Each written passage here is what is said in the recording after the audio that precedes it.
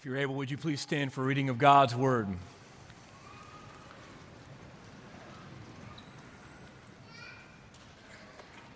This Christmas Eve, I will be reading first from the book of Isaiah, chapter 7, and then from the Gospel of Matthew.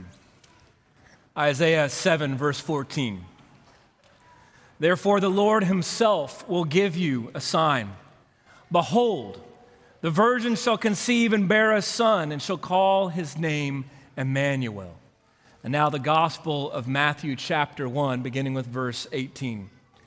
Now the birth of Jesus Christ took place in this way. When his mother Mary had been betrothed to Joseph, before they came together, she was found to be with child from the Holy Spirit. And her husband Joseph, being a just man and unwilling to put her to shame, resolved to divorce her quietly. But as he considered these things, behold, an angel of the Lord appeared to him in a dream, saying, Joseph, son of David, do not fear to take Mary as your wife, for that which is conceived in her is from the Holy Spirit. She will bear a son, and you will call his name Jesus, for he will save his people from their sins. All this took place to fulfill what the Lord had spoken by the prophet. Behold, the virgin shall conceive and bear a son, and they shall call his name Emmanuel, which means God with us. This is the word of the Lord. You may be seated. What are some of your favorite Christmas traditions? What do you like to do at Christmas? What have you been doing this last month leading up to this moment? Have you been making Christmas cookies? Good. Have you been decorating them? Putting icing and frosting and all kinds of candy on top of them. You making gingerbread houses? We made a gingerbread tree house. It was amazing. Have you been drinking apple cider and making hot cocoa? Have you been going out at night and looking at the lights? What are your favorite Christmas traditions? Well, one of my favorite things that we do every single Christmas season is sing Christmas carols. Now, I know there's two kinds of people in the world. There's those of you who sing Christmas songs all year long, and you're wrong. And there's those of you who wait, because there's something about waiting that makes singing these songs once a year so special. And one of my favorite Christmas carols, we sang it tonight. It's O Come, Emmanuel. And yet, like so many Christmas traditions, we do these things and rarely do we stop to wonder, why do we do these things? And when we sing these Christmas carols, have you ever really asked yourself, what is it that I'm really singing? What does this really mean and why does it matter? Think about O come, Emmanuel. O come, Emmanuel. And ransom captive Israel that mourns in lonely exile here until the Son of God appear. It's a beautiful song. But what does it mean?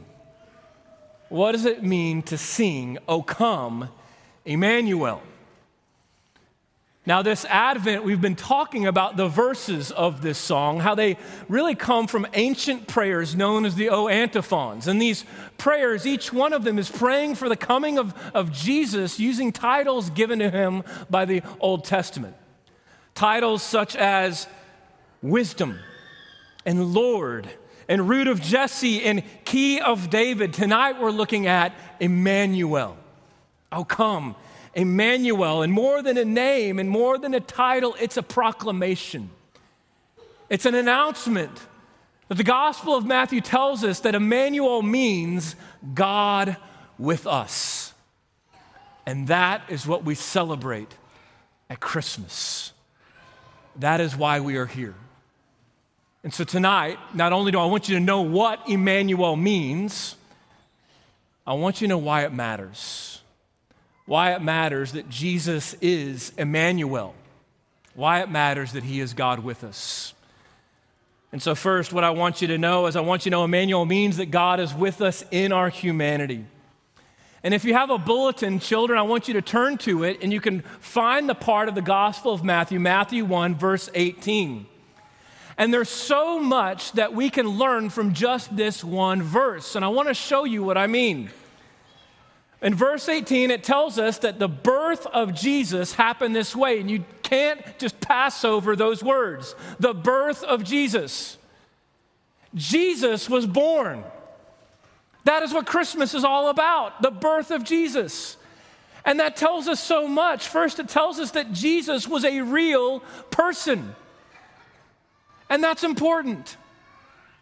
Because whatever you believe about Jesus tonight, you cannot contend with the fact that he existed.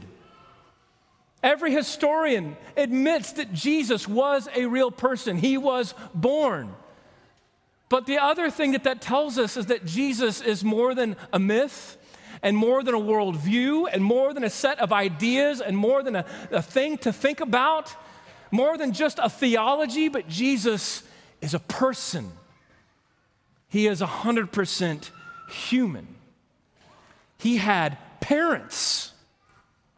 That's what Matthew continues as it goes on and tells us that Jesus had parents, Mary and Joseph, and that Jesus and his parents, he was born as a baby.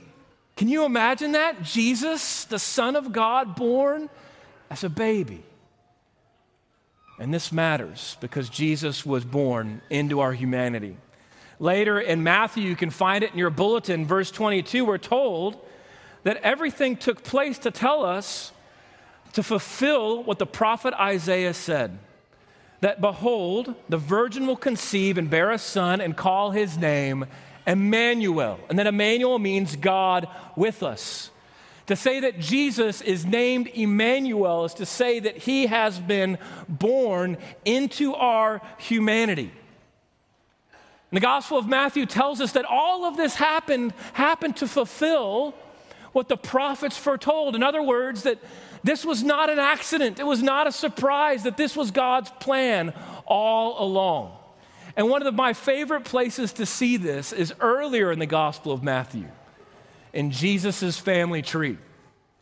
Now, I already told you that one of my favorite Christmas carols is O Come, O Come, Emmanuel, but one of our family's favorite Christmas songs is a song that probably none of you have ever heard, most likely. It's a song by Andrew Peterson called Matthew's Begats.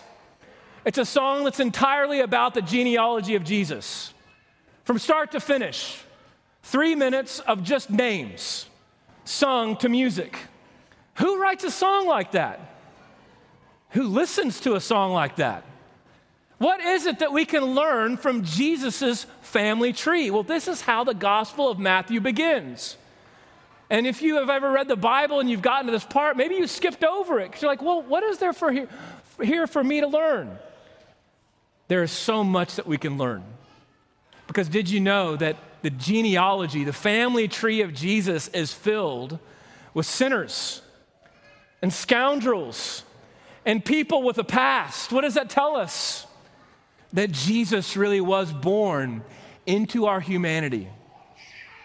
And Matthew goes out of his way not to tell us of all the wonderful and great people in Jesus' family tree, but he points out that Jesus was born into a broken family, our human family. And so to say that Jesus is God with us, to say that God has been born into our frailty, into our sickness, into our sorrow, into our grief, into our hurt, into our pain, into our longing, and even into our sin. And so the second and final thing I want you to know tonight is that Emmanuel means God is with us for our salvation. What can you really learn from Jesus' family tree? Well, not only can you learn that he was born into a human broken family like yours and like mine, but we also see that he was born for our salvation. The genealogy, the family tree of Jesus begins like this. This is Matthew 1, verse 1. The book of the genealogy of Jesus Christ, the son of David, the son of Abraham. There's a reason why Jesus' family tree begins with Abraham. Because long before Jesus was born, many generations before, God came to a man named Abraham. And that's really where the Christmas story begins. Because to Abraham, he made a promise that through Abraham's family tree, God would bless the entire world. That through Abraham's family tree, kings would come from him. King David, and then David's greater son, Jesus Christ. And then to Abraham, God made a promise that he would come to us to make us his own, that he would be our God and that we would be his people. And this is the chorus that echoes throughout the Bible from Genesis to Revelation, that God has come to us to be with us so that he would be our God and that we would be his people. This is why the angel came to Joseph and said, "Don't be afraid. Fear not."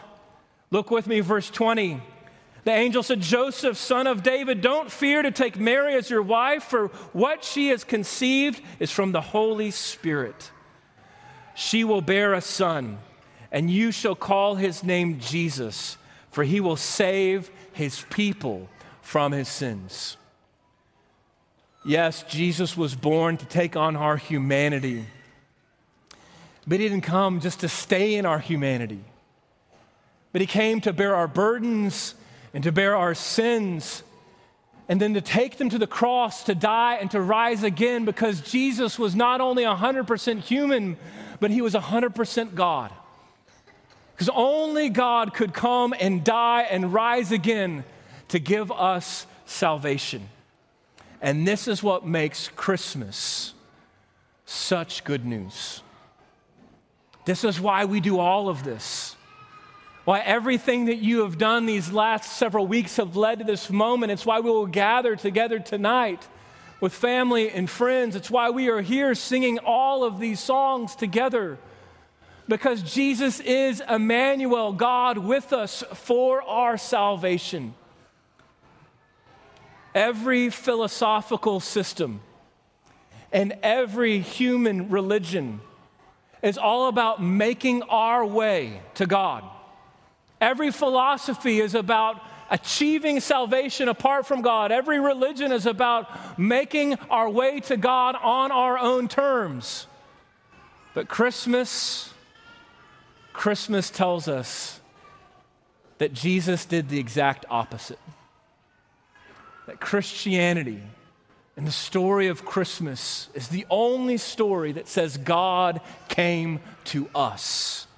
He brought salvation to us. And so tonight, we celebrate that the King of Kings, the Lord of Lords, the Son of God, took on our humanity.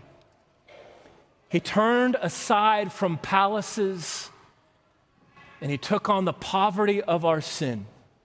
And he died and he rose again so that all who believe in him would have salvation in his name. This is what Christmas is all about, that Jesus is Emmanuel. He is God with us. Let's pray. Father in heaven, we thank you for this unbelievable gift that you have given us by your grace and by your mercy, that you have given us yourself in the person of your Son, that you are with us. We pray that you would be with us even now. Come to us once again, Lord Christ. Amen.